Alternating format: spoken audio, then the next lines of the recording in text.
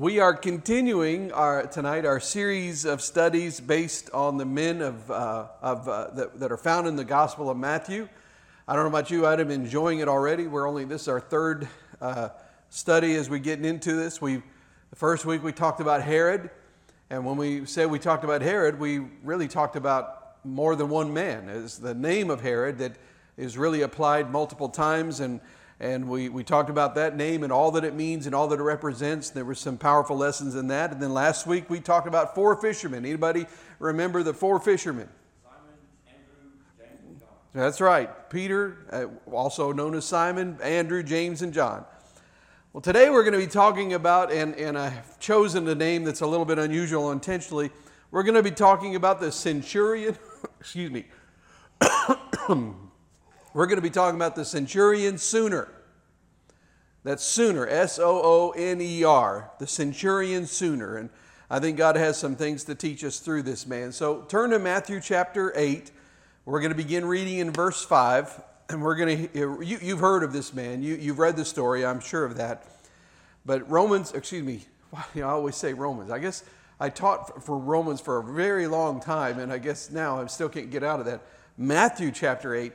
Verse 5, when he had entered Capernaum, a centurion came forward to him, appealing to him, or you could say, some versions say beseeching him, or you could say praying to him. Verse 6, Lord, my servant is lying paralyzed at home, suffering terribly. And he said to him, I will come and heal him. But the centurion said, Lord, I am not worthy to have you come under my roof, but only say the word, and my servant will be healed. For I too am a man under authority, with soldiers under me. And I say to one, go, and he goes, and to another, come, and he comes. And to my servant, do this, and he does it. When Jesus heard this, he marveled and said to those who followed him, truly, I tell you, with no one in Israel have I found such faith. And that underline that phrase in your Bible, the words no one in Israel, or some versions it might say not in Israel, or something like that. I tell you, many will come from east and west and recline at the table with Abraham, Isaac, and Jacob in the kingdom of heaven, while the sons of the kingdom will be thrown into the outer darkness. In that place there will be weeping and gnashing of teeth. And to the centurion Jesus said, go, let it be done for you as you have believed. And the servant was healed at that very moment. What a wonderful story, isn't it? Let me start by asking you this question. Have you ever seen those pictures? And I haven't seen it for a long time, but I used to see them sometimes on placemats at restaurants, or they were in little kids' activities books. But there would be a picture there, and then at the bottom it would say, what's wrong with this picture? You know, those things. And then you would look at the picture closely, and you would see various things, like it might be like the garbage can has eyes, or the tree would have a face where a knot is supposed to be, a knothole would be. Or there might be feet on a bicycle instead of a wheel, that kind of thing.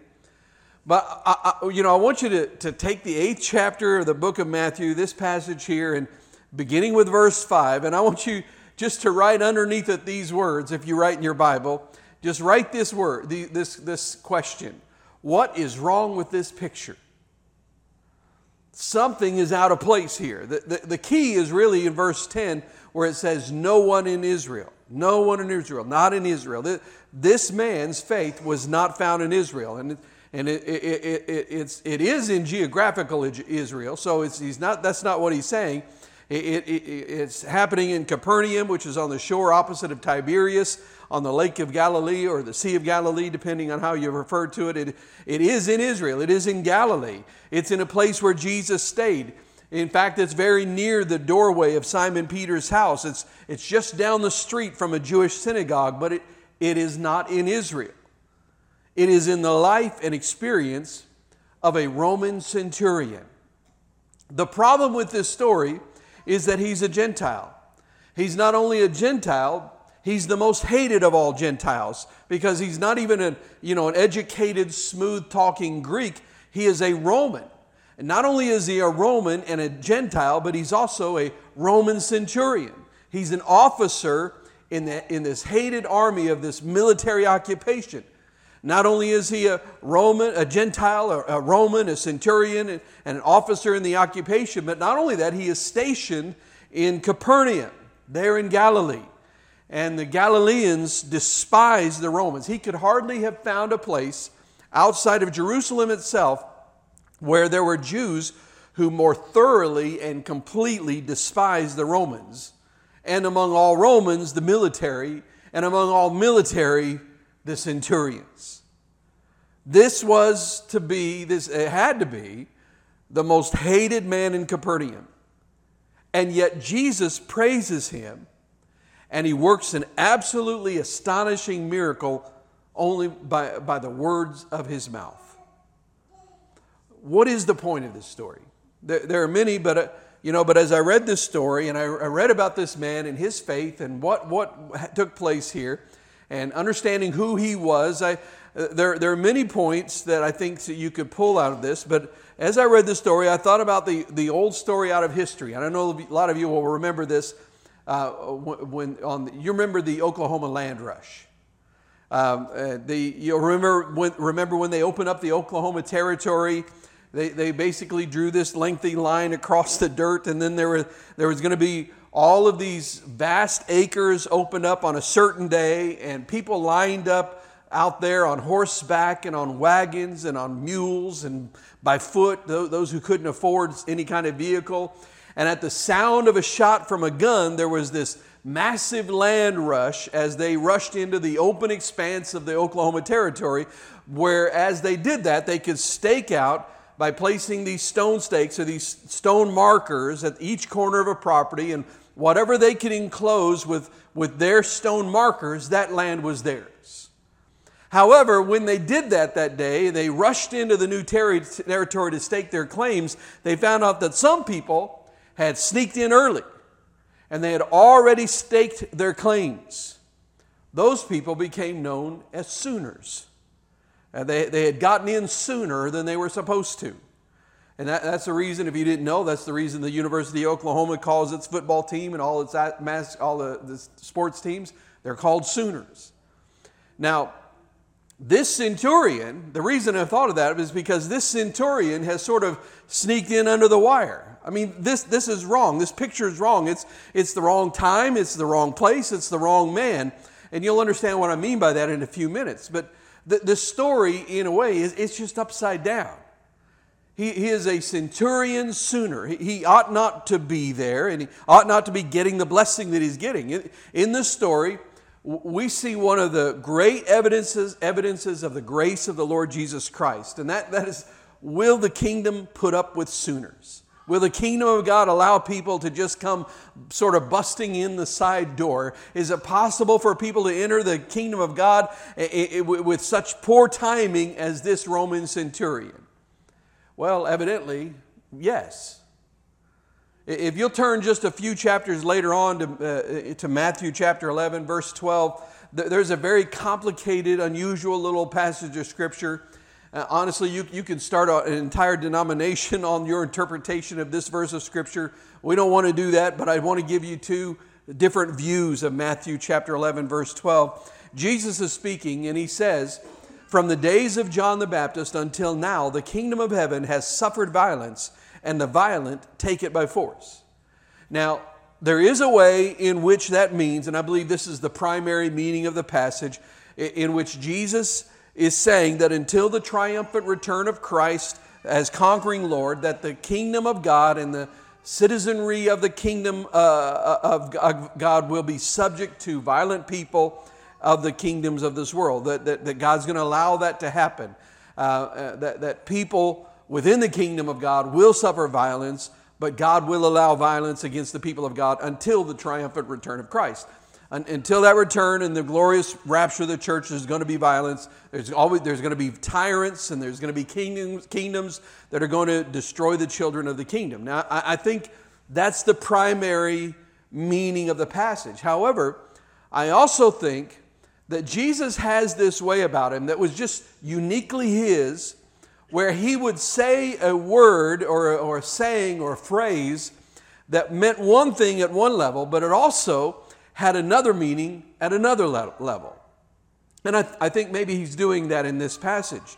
Because I think Jesus is also talking about those persons who just come kicking and screaming into the kingdom. They overtake the kingdom almost by violence. They are violent in their perseverance of the kingdom. They are unstoppable. They are irrepressible and unsinkable. You can't argue them out of it. You can't dissuade them in any way.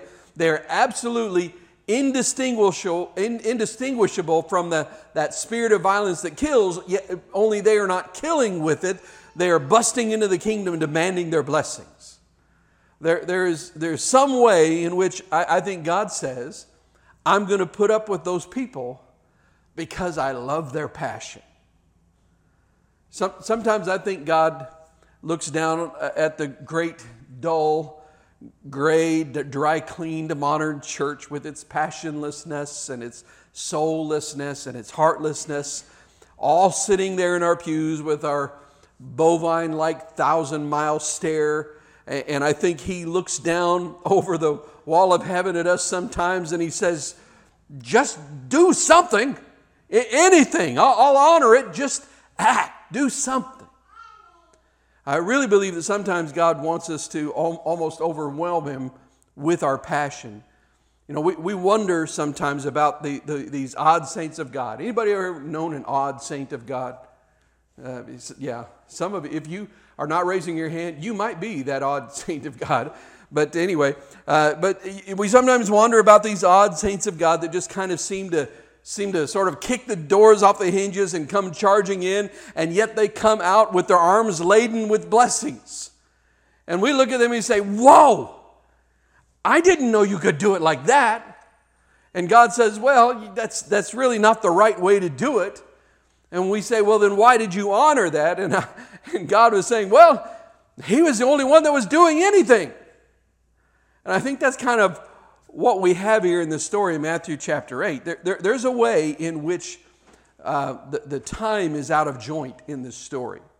And let me explain more fully what I mean by that. How does this Gentile have access to the deepest riches of the kingdom?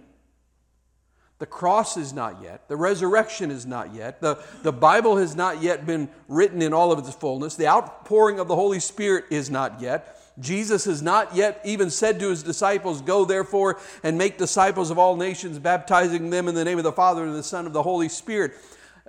In fact, up to this point, everything has taken place pretty much around the Sea of Galilee. There have been no great, huge miracles up to this point. Jesus has not raised anybody from the dead. It's been a very narrow, little confined miracle ministry of this itinerant rabbi and a few men that are very close to him as they follow him. There's some miracles, but nothing really resounding, nothing huge. It's almost a local event up to this point. And then this centurion comes rushing in, claiming access to the kingdom, and the door is not yet open. He's rushing in prayer in the name of Jesus, and Jesus has not yet told anybody to pray in His name. He's rushing into the Father, claiming blessings through the Son, but the Son has not yet been recognized as the Son of God. He's rushing in and saying, Lord, I believe you can heal my servant, and you don't even have to lay your hand on him. By the power of your word, I know just you have authority. You can say this, and it'll be done. How can he possibly grasp these things? Everything is wrong in this story. The picture is wrong. I'm telling you, the garbage can has eyes, the tree has a face on it, and the bicycle has feet instead of wheels in this story. This guy is in the wrong place at the wrong time, and he's doing the wrong thing, and yet it comes out right. I wonder why, for example, I wonder why it happens in Capernaum. There is an insight here, and I just want to offer it to you. If you look at verse 14, Matthew 8, we just read. Now, we read through verse 13, and that's the actual end of the story of this centurion sooner. However, if you look at the first few words of verse 14, I think you may gain an insight into what God is doing here. So look at it. He says, Matthew 8:14, just the first few words. And when Jesus entered where? And when Jesus entered Peter's house. We'll stop right there. And when Jesus entered Peter's house. So Jesus is in the streets of Capernaum. Capernaum is just a small little town. It's in ruins now. but we know what the town was like and the layout of the town. It was never a huge town. It was really just a little fishing village. But there's a main street that makes as it goes along, it makes this little dog leg right in front of the synagogue. And Simon Peter's house was just sort of, for lack of a better word, and I sort of like this word, it was sort of cattywampus across the street from the synagogue. And so this must have happened directly in the proximity between the Jewish synagogue and Simon Peter's house, just down the block there. So they go straight from this healing of the Roman centurion servant right straight into the house of Peter. Now, think about this. Now, about 3 years later, Peter is asleep, and he has a vision of a sheet being lowered on a rooftop in Joppa. You remember that story in the book of Acts? The sheet is lowered and has all kinds of unclean animals on it, and the voice says, God says to Peter, rise, kill, and eat. And Peter says, Lord, no, Lord, I've never eaten anything unclean. And then the voice says, don't call anything unclean that I've cleansed. 3 times this vision comes. 3 times the Lord speaks. 3 times Peter responds. And then immediately Peter is summoned from Joppa to Caesarea, where he is invited into the house of whom? Anybody remember? A Roman centurion. You know, I believe that sometimes God is doing these little internal secret works of instruction and teaching and revelation inside of us that sometimes we're not even aware that He's doing them. And we may not ever even realize fully that He did them in us at all. We may never understand what they were all about. But I believe that there may be some way in which Peter, he's there standing in the doorway of his house, watching all these things that are going on, watching the Master work this divine miracle for this Roman dog down the street, almost across the street from the synagogue. And Peter, I can just picture him standing there in the doorway with his arms crossed saying, oh, that's not wise. That's not wise. With all the people in this world that are sick, and he's healing a Roman, that is just not wise. But it worked. The healing miracle worked. And he walked over to Peter. Jesus walked over to Peter and looked him straight in the eye and said, I believe I'll come to your house now, Peter. And Peter said, there's somebody that's sick in my house too. Happened to be his mother-in-law. This is great proof that in Scripture that Peter is a man of God. He's praying for his mother-in-law to be healed. So, no, I'm kidding. I have a great mother-in-law. But he goes straight from healing the servant. Actually, the Greek word used to describe him is actually a slave. He goes straight from healing this slave of a Roman to healing Peter's mother-in-law. 3 years later, Peter is taken straight from a vision in a Jewish household in Joppa to the household of another Roman centurion in the Roman city of Caesarea, which, by the way, is named for Caesar. That's why it's Caesarea. Therefore, I think that there may be a sense in which the Holy Spirit was preparing the internal man of Peter for this event, even though Peter didn't even know what was going on. There's still more to this, though. What can we learn personally from this Roman centurion? I think the first thing is that we can learn some very valuable lessons about prayer from this Roman centurion. Look at verse 5. When he had entered Capernaum, a centurion came forward to him, appealing to him. That word translated appealing means pleading or crying out or calling to him, asking. And I want to say this, persistence in prayer. You can write this down. This is one of the great things that the modern church needs to learn, especially in Pentecostal churches. And there are many churches that get this, but we need to make sure we understand this. Persistence in prayer is not the opposite of faith. Persistence in prayer is not the opposite of faith. Somewhere along the line in the modern Pentecostal movement, many of us got the idea that if you ever once prayed in faith, that to ask again was the opposite of faith. Where did we get that? Everything in the New Testament tells us to pray and to keep on praying.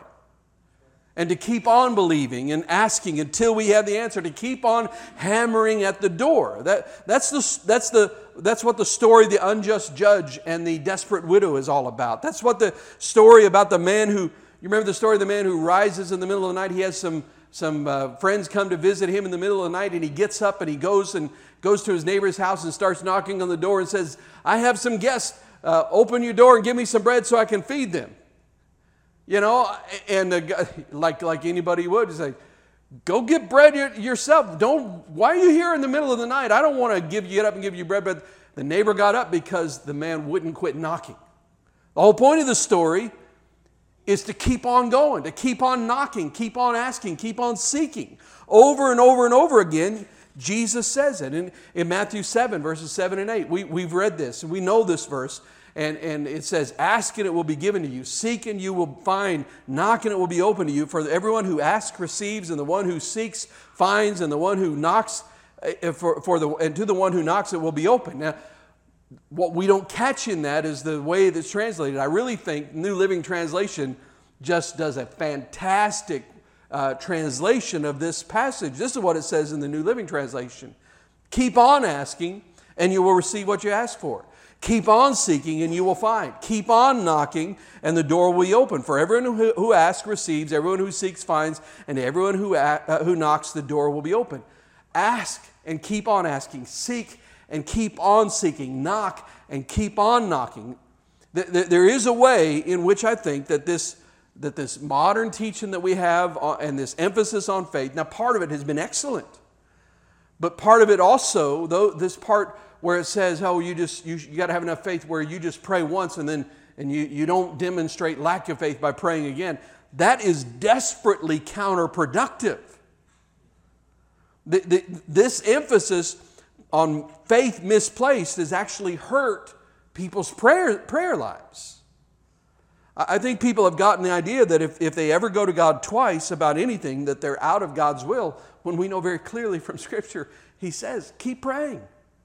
Keep seeking, keep knocking. Whereas, the truth is the people in the Bible who seem to get blessings from God are the people who are like this man. They're like the unruly children. They just say, I am not letting go until I have this blessing. Like, you remember, wasn't it Jacob wrestling the angel? He said, no, I'm not going to let you go. I'm just catching hold of the hem of your garment, and you're just not going to get rid of me. I'm here. Nothing you can do about it. I'm not going to go away till I have an answer from you, Lord. You remember the story of the Syrophoenician woman who comes to Jesus? It's another Gentile. She's not Jewish, she's Syrophoenician. And she comes to Jesus and she begs Jesus. You remember this story. She begs Jesus to set her daughter free from demon possession. And Jesus tells her no, but he doesn't just tell her no. He humiliates her. It's one of the hardest things to ever come out of the mouth of the master. But this is what he said to her in response. And he said to her, let the children be fed first, for it is not right to take the children's bread and throw it to the dogs. He said, I shouldn't throw this out to dogs, meaning her. That's the word that was used at that time to refer to Gentiles. And he's saying, shall I take the bread of the kingdom from the mouths of the Jews and give it to a Gentile dog? Shall I serve you when the children won't eat? Well, you know what? She doesn't bow her back up and swell up with pride and indignation and go away rejected. She is the opposite of today's cancel culture. Today everybody gets offended at every little thing, but she's like, she didn't take offense. She just didn't bat an eye. She just said, she answered, it says in verse 28, but she answered him, yes, Lord, yet even the dogs under the table eat the children's crumbs. She didn't go, you call me a dog? Listen, there are rabbis coming out of the trees in the forest. I'm going to find another rabbi. I don't need you anymore. She didn't do that. She knew Jesus was the one who had the answer. But she wasn't offended by him. She just said, listen, all right, I'm a dog. Call me a dog if you want. Fine, great. Don't take the food from the children. That's not what I'm asking you to do. But when children eat, crumbs fall to the ground. And if you have kids and you go to a restaurant, you know that there's a lot of food on the ground by the time you leave. She just said, listen, I don't care if you call me a dog. I'll be a crumb dog. Don't take the food from your children. I'll be the crumb dog. I'll just crawl around under your feet and I'll eat the crumbs. And Jesus heard that as he was testing her this whole time. He said, oh, I like this girl. I like this. That's the way I see this Roman centurion catching hold on the horns of the altar, as it were, and saying, I need a miracle. He's beseeching Jesus. Another thing I want you to see is that this centurion came with the boldness that's born of desperation. I may shock you with this, but listen to this. He had perhaps, I would say even probably, already made sacrifices and prayers to other gods. He was a Roman, remember that? And he was a pagan. He probably had already offered sacrifices to Roman gods. He may have even become completely disillusioned with the state religion, which was the worship of the Caesars. He had probably forgotten about prayers that he had offered and beasts that he had slaughtered to Roman gods. But now he is desperate.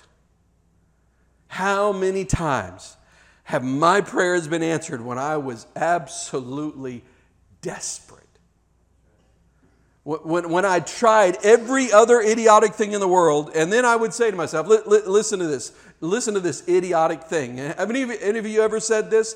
Well, I guess the only thing we can do now is pray. Have you ever said that? I mean, you don't have to raise your hand. Yeah, but isn't that the stupidest thing in the world that a Christian can say?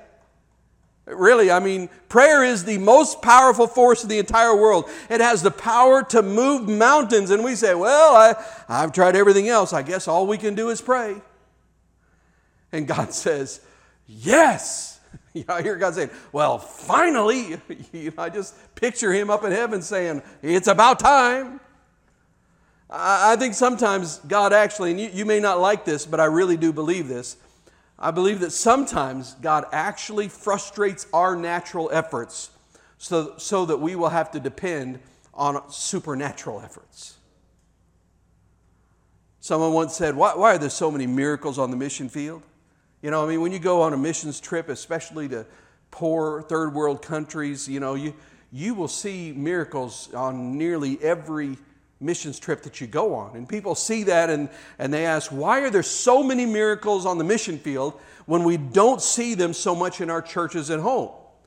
Well, the answer, I believe, is because when you're 75 miles out into the middle of a desert and there's no doctor for 250 miles, and even if you had a doctor, even if you could find a doctor nearby, he doesn't have any medication, and if he was there, if he did, he wouldn't know what to do with if he had the medicine. When you're in that place, a miracle is all you have. You have to have a miracle. There's a way you just have to have a miracle. However, in America, there are so many answers that we have to almost go through all of them sometimes before we realize the power of prayer. I've told the story before, and I know you get tired of hearing the same stories, but they're the only ones I know, so I have to say them. But I've told the story before about the man from, I'm trying to remember now, it was an African nation. I don't remember if it was Nigeria. I think it was Nigeria. It might have been Ethiopia. But he was on a missions trip, and he had joined a group of Americans on this mission trip in the nation of India. And anytime you go on a missions trip, there's always something that goes wrong. There's always something that doesn't happen the way you expect, and there's extra expenses, there's things that you have to do, and obstacles to overcome. It always happens. It's just part of the process because you just can't know what's going to take place. You can't prepare for every situation. But every time one of those things would happen, this man would look at this team of American Christians, and he'd say we'll just say he was Ethiopian. I can't remember for sure. But he said, well, in Ethiopia, we don't have Tylenol. Sudan, that's where he was from. He was from Sudan. He said in Sudan, we don't have Tylenol. And people were so confused. These Americans were like, they're too, prideful to ask him what he's talking about, because they're like, man, I don't want to look stupid. You ask him. No, I'm not going to ask him. But every time he said that, they walk away and say, what in the world is he talking about? I mean, we're trying to figure out how to get across this river. And he says, in Sudan, we don't have any Tylenol. It's like, well, here's what he was talking about. He was saying, you know what, in Sudan, in the poor country there, he said, when somebody gets a headache, we don't have any Tylenol. All we have is our prayers. His point was that we got to pray, that there's power in prayer. And see, in America, we got Tylenol, and we got doctors, and we got all these other options. And sometimes, you know, it seems like we have to work through all of these other answers before we realize the power of prayer. Now, that is not to say that those answers are bad. I'm not saying it's bad to take Tylenol. I'm not saying it's bad to go to the doctor. It's not to say that those answers are contrary to faith, but it is to say that we can learn from this centurion that if we would pray as desperately before we tried all those other things, we might get more answers to prayer. We also see in this centurion his direct access to Jesus in prayer. The centurion went straight to Jesus. He didn't go to the disciples. He didn't go to Peter's house and knock on the door. He didn't go to the synagogue. He didn't go to the rabbis that were in the synagogue. He went straight to Jesus. I mean, what an amazing thing. It's an insight in which even now modern Christians, after 2,000 years of gospel preaching and the full counsel of the Word of God, still often do not get. Now I want to say this in all gentleness. Don't take any offense of this. I don't want this to come out the wrong way.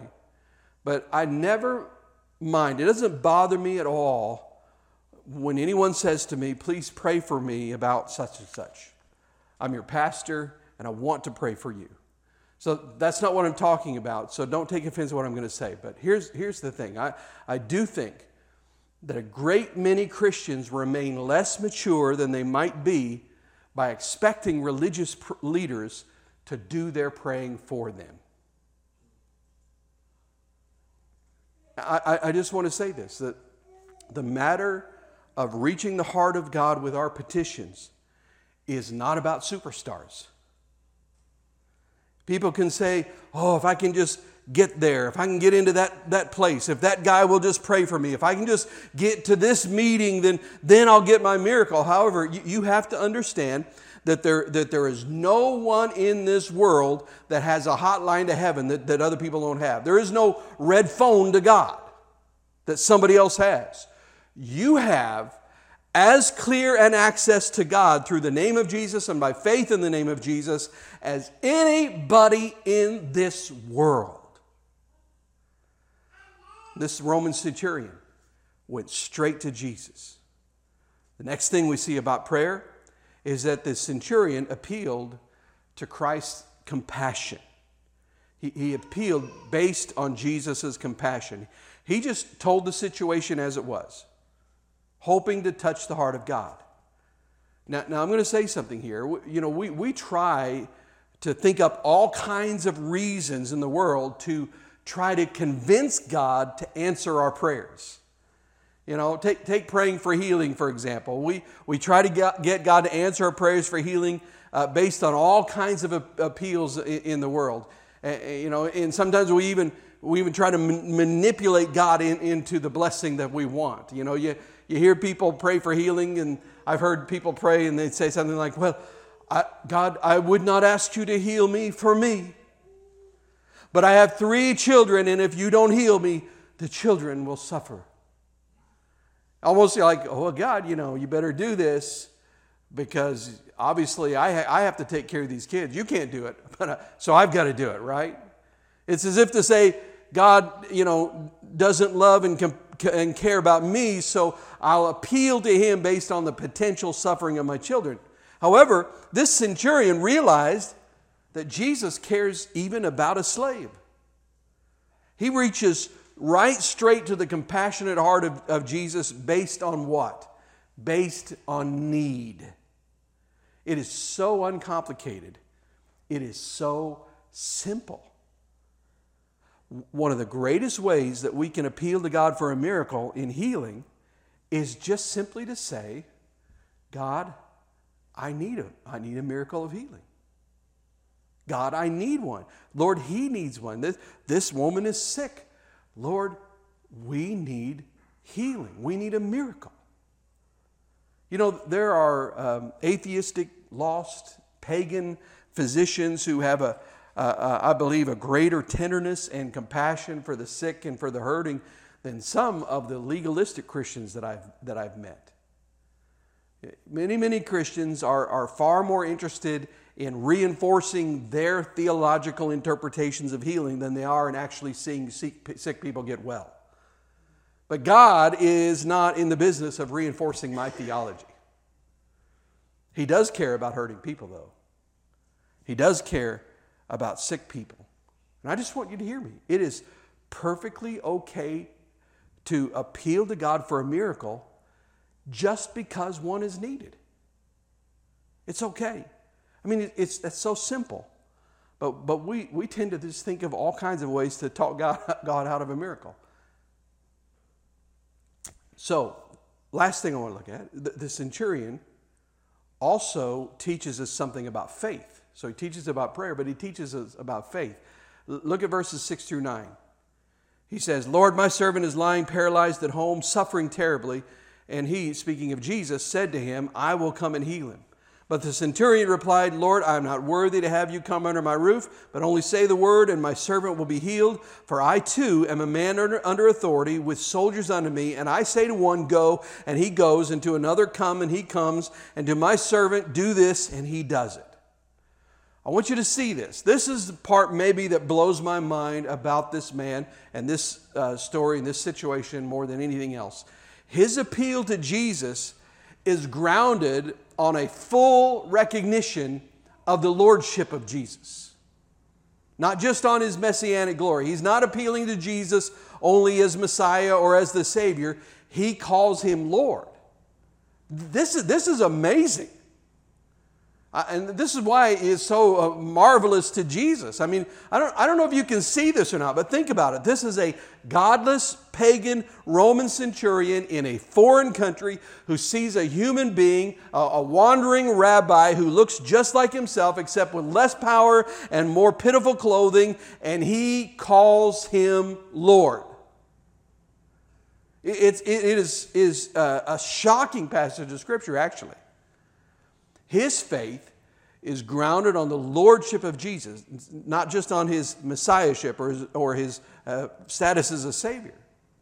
I mean, if you'll notice, we could see this because look at his analogy about speaking to his soldiers. He says, I give my soldiers orders and they obey them. In this life, in this natural order, he says, I am a Roman centurion, which means that he is in command of 100 soldiers. That's where centurion comes from. It comes from century or 100 or the root of cent. So I'm a Roman centurion. I have 100 soldiers under me. I give the word and they obey me because my authority is of the kingdom of Caesar. And in this natural realm, that's where my authority is, and they carry out my orders here. So what does it mean here? What he's saying is that he believes that Jesus is the Lord of a supernatural kingdom in which Jesus can speak the word and the word will be executed through the supernatural order. In the same way that the centurion's word is executed through the force of soldiers in the natural order. I mean, this is absolutely astonishing. It's astonishing that this man could grasp this at this point. This is early in Jesus' ministry. You know, there are people who have grown up in church all their lives who have heard the finest gospel preachers in the world and still do not understand the corollary between the two realms. Natural authority is in the natural realm, supernatural authority is in the supernatural realm, and the access to it is through faith in the lordship of Jesus Christ. I mean, wow, where did this guy get this? I mean, the gun has not sounded yet, and this sooner is already staking his claim on the kingdom. He's in there stacking up markers on the corners of his 40 acres, and the rest of us are still sitting in our wagons waiting for the gun. We see in this marvelous faith. Look at verse 10. when Jesus heard this, he marveled. Now, do you understand why Jesus marveled? Because he said, this guy, he sees and understands that I have supernatural authority in the supernatural realm, and that at my word, things can happen. Miracles can take place. I mean, it says he was just amazed by this. I mean, he amazed Jesus. You know, we sing Amazing Grace. Jesus is saying that's amazing faith. But here's what I want to say. I want to bring this out, and this is where I want to lead to a closing. This man did this just sort of out of the blue. But we know who Jesus is. Don't we? We know who Jesus is. We know what he has accomplished. We know that he died and he rose again on the third day. We know that he sat down at the right hand of the Father. We know that he has been given all authority. We know that he is the King of Kings and the Lord of Lords. We know that he is the one who holds the universe together. Ephesians tells us that. We know that all things were created by him and through him and for him. We know who he is and we know what he has done. We know all of these things. Therefore, how much easier should it be for us to have this kind of amazing faith in Christ, because we know how amazing he is? How much easier should it be for us to have this kind of faith than it was for this centurion? We should not hesitate to come before Jesus and ask. Shouldn't even be a hesitation. When we need a miracle, we should ask for a miracle. When we need a healing, we should ask for a healing. When we need provision, we should ask for provision. When we need strength, we should ask for supernatural strength. When we need peace, we should ask for the peace of God that goes beyond human comprehension to guard our hearts and our minds. When we need anything, we should ask our compassionate Lord, because we know not only is he capable, but we know how much he loves us. Now, I want to say this. That is not to say that he will automatically give us everything we ask for just because we ask boldly. No, he would not be a good father if he did that. You know, I still don't give my daughters everything they ask for. My oldest daughter doesn't ask for much anymore because she can afford more than I can afford anyway. So that's just the reality of life now. But you know, when they were growing up, I didn't give my daughters everything they asked for, because not everything they asked for was something that they needed at the moment. And even if it was something that was not bad for them, maybe it wasn't right for them at the time. Like I've used the illustration, my youngest daughter, when she was just little, like 2, we lived at a parsonage in Reno, Nevada. And there was this little driveway thing that went from the church, from the parsonage down to the church and on a lower level. And oftentimes I put them on my lap and we'd drive down to the church, and they'd grab hold of the steering wheel and they thought they were driving. You know, we didn't go out on the street, so we didn't, don't worry, there was no traffic or anything. But I can remember later on when we were going someplace else, we got in the car, and I remember my youngest daughter was very upset with me. She was throwing a fit. She was very angry because she wanted to drive. Well, guess what? I told her no. I know, it's shocking. I'm such a bad dad. I'm such an evil guy. But here's the thing. I didn't tell her no forever. She's driving now. So be forewarned. No, I'm just teasing. She's a great driver. She's driving now. So when I told her no, it wasn't forever. It wasn't that driving is a bad thing. It wasn't that driving was evil. It's that you're not ready for this. So God being a good father, he's not going to give us everything we want. Sometimes what we ask for is bad for us. Sometimes what we ask for would destroy us. A lot of us, if we prayed for riches, if God gave us riches, we don't know how to handle wealth, and the wealth would destroy us because we'd begin relying on our wealth instead of relying on God.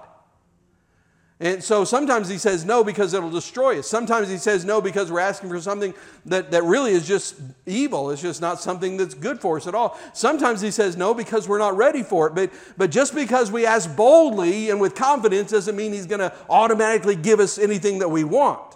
Because often we think we know what's good for us. But we lack wisdom, and we lack insight, and we lack foreknowledge And we cannot see the ultimate consequences of receiving that for which we are asking. However, in His perfect knowledge, in His perfect wisdom, in His perfect insight, He gives us those things that will help us become more like Christ, and those things that will bring glory to God. See, those are the two priorities in His life. For Him in our lives. His priority is to make me like Christ, because the shaping of my character is an eternal issue. He's trying to make me develop my character for eternity with Him. All of the temporary things here are just that. They're temporary. He often answers those prayers, but those are a smaller priority because that is temporary, not eternal. So his goal in my life is to create Christ-like character, to make me like Jesus, to make me loving and patient and kind and all of the fruit of the Spirit. But His ultimate goal, even greater than that, is to bring glory to His name. And so that's how He answers a prayer for us. And so He doesn't give us everything that we want simply because we ask for it boldly. However, don't forget that He is pleased when His children come to Him and we ask boldly. That thrills His heart. Because for one, it's an expression of faith and trust in Him. And two, it tells Him how much we love Him and that we are not afraid to come into His presence. And He is pleased when we come and we boldly ask while trusting Him to make a decision that will result in our ultimate good and the glory of God. We don't need, hear me this, we don't need to come into the presence of God and try to trick Him or manipulate Him into giving us whatever we want. I mean, how foolish is that? How arrogant do you have to be to think you can somehow manipulate God? I mean, that's just foolish.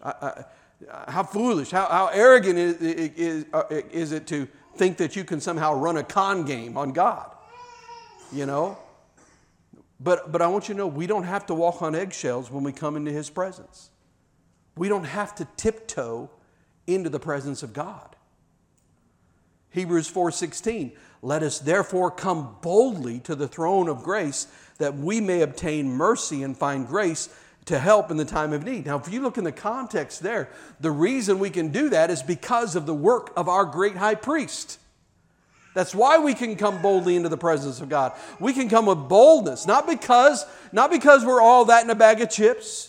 You know, not because the Lord is so lucky to have us on His side, not because I am inherently worthy on my own of entering into His presence, but simply because we know who Jesus is. We know that He is the great high priest who has gone before us into that holy place, into the very holy of holies, and He's gone before us and He's made a way, He's opened a door for us to be able to approach the Father. We know that our sins are forgiven, and that's what separates us from God, but it's the sins are forgiven. We know that we have been cleansed by the blood of the Lamb. We know that we've been adopted into the family of God as children of the Father and co-heirs with Christ. We know what Jesus has done for us. Therefore, knowing Him and knowing what He has done, knowing our great high priest, therefore we come boldly before the throne of God with the name of Jesus on our lips, and we come without fear.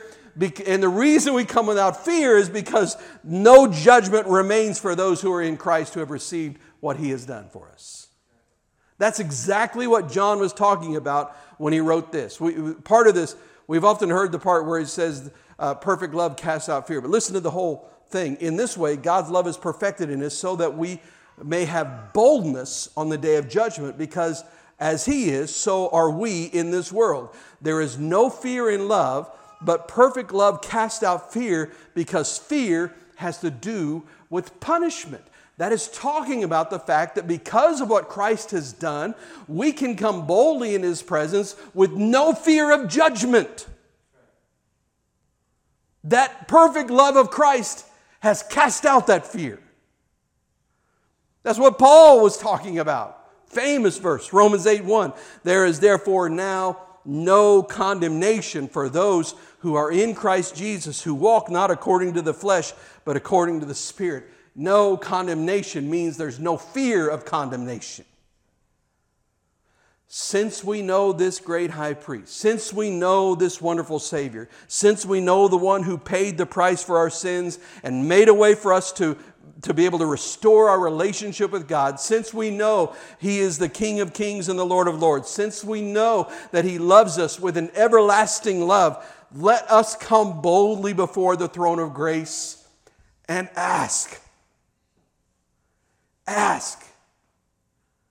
Sometimes we don't see answers to prayer because we don't offer the prayer.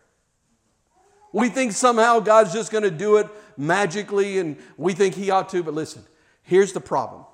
If He met our needs without any prayer, I guarantee this is what would happen. We would take it for granted every time. We would not recognize the hand of God. We would mark it up to fate. We'd say, oh, that was nice. What a great coincidence. But when we pray, as He told us to pray, when we pray, when we come boldly and we ask because we trust Him, because Jesus has given us that access, and then He answers, now we can see clearly and give glory to God. We say, that is exactly what I was praying about. God has answered my prayer. He has answered my prayer. And listen, sometimes I think we're afraid to pray because we're afraid, well, if it doesn't get answered, then I got to protect God's reputation. We don't pray for people. We don't pray with people because we're like, well, what if I pray for healing and they don't get healed? And that might turn them away from God. Well, first of all, let me just say this. God is perfectly capable of maintaining His own reputation. He doesn't need your help. But He doesn't say for us to worry about the outcome. He just tells us, pray, ask boldly, come into my presence without fear, ask, cast your care upon me. That's what He says to do. I remember I was just thinking about a little while back, several months ago, a friend of Aaron's from work was going out of town and she needed somebody to keep her dog. Well, her dog was a rescue dog and was very, very skittish around other people. And wouldn't let anybody but the owner, this friend of Aaron's, really get within even 20 feet of her. And so anyway, she needed somebody to watch this dog. And so we did dog sitting for a week. Well, the thing was, this dog ended up in this home, this backyard that she didn't know. It was all new, all brand new. Everything was new. She was already very, very skittish. And when we would go out to the back door, she'd go hide behind the bushes at the back of the yard. Well, what I didn't know was that there was a little spot in the fence that had a little hole in it. And this dog got loose the first day we had the dog. And now we're out there trying to find it. We saw it when we were searching. Saw the dog out there a couple times, but how do you catch a dog that won't let you get within 20 feet of it? And so, we were out there and we were trying to figure out something to do, and we couldn't get her back. And so that night we went to bed, but before we went to bed, I just prayed a simple prayer. And I was honestly, I'm just going to tell you, here I am, this great man of faith. I was afraid to pray it out loud because I was afraid what would happen if it didn't get answered. But I just prayed a simple prayer, and I said, Lord, show my daughters what you can do. Would you just bring that dog right back into the backyard? That's a pretty specific prayer. I remember praying that prayer, and I went to bed that night, and the next morning, Julie was taking Gail to school, and Aaron was already at work. And she texted me as she left. She said, "Oh, the dog was out. I saw the dogs not too far from the gate." And the Lord spoke to me. I was laying in bed when I got that text, and He spoke to me, and He said, "Wait a minute." He said, "You asked me to bring the dog into the backyard. How am I supposed to do that if you don't open the gate for the dog?" And so I got up, and in my pajamas, I went out and opened the gate. And I went in and got ready, got showered, got cleaned up. And then I thought, well, I'm going to go check. And I went outside. I went to that back gate to check. And I got to the gate and looked inside. And lo and behold, there was the dog in the backyard. I just said, Lord, you can do all things. Bring that dog back in here. And you say, well, that's a silly little thing. Well, yeah, it wasn't to us. Because we were like, how are we going to explain to this girl that you trusted us with this animal that you love? And the very first night, we lost her. And we don't know where she is. Sorry. Good luck. You know, but it was more than that. I wanted my daughters to see an answer to prayer, a specific answer to prayer. And when we pray specific prayers boldly, and when God answers those prayers, then we're able to point at it and say, there is no way that's a coincidence. That's an answer that God sent to this prayer. So pray with confidence. And pray trusting Jesus, knowing that He'll give you those things that will shape you in His image and that will bring glory to His name. Let's learn from this centurion and approach our compassionate Savior and Lord with confidence, making our requests made known to Him. I pray that as we think about this, that this will revolutionize our prayer lives. I pray that from this day forward, that you will never ever even hesitate for a moment to come before the throne of grace with confidence and with boldness, not insisting on a miracle, saying, God, you have to do what I want you to do, but just asking God for divine intervention, and the divine intervention of a God who loves us more than we could possibly understand, that has more compassion in His heart than we can begin to understand, and trust Him with it. Let's enter boldly before His throne and receive the help that He offers. Amen. Let's pray together. Father, I pray that we would do just that. Lord, we want to be people who pray boldly. We don't want to be people of presumption, but we do want to be people of faith. And I pray, God, that we would pray boldly, and we would pray in a way that allows you to work and gives you the opportunity to bring glory to your name. And Lord, whether we're praying for ourselves or we're praying for other people, Lord, teach us to pray with confidence. Teach us to pray with this faith because we know who you are. And because we know what you've done, and therefore we have nothing to fear. And we know, God, that you're a good God and you will work miracles over and over again. Lord, help us to learn to turn to you even before we try all those other things. You may have us try those other things, but God, let prayer be the thing that brackets everything in our lives. Teach us to live like this, Lord God, and we give you thanks for it in the strong name of Jesus. Amen.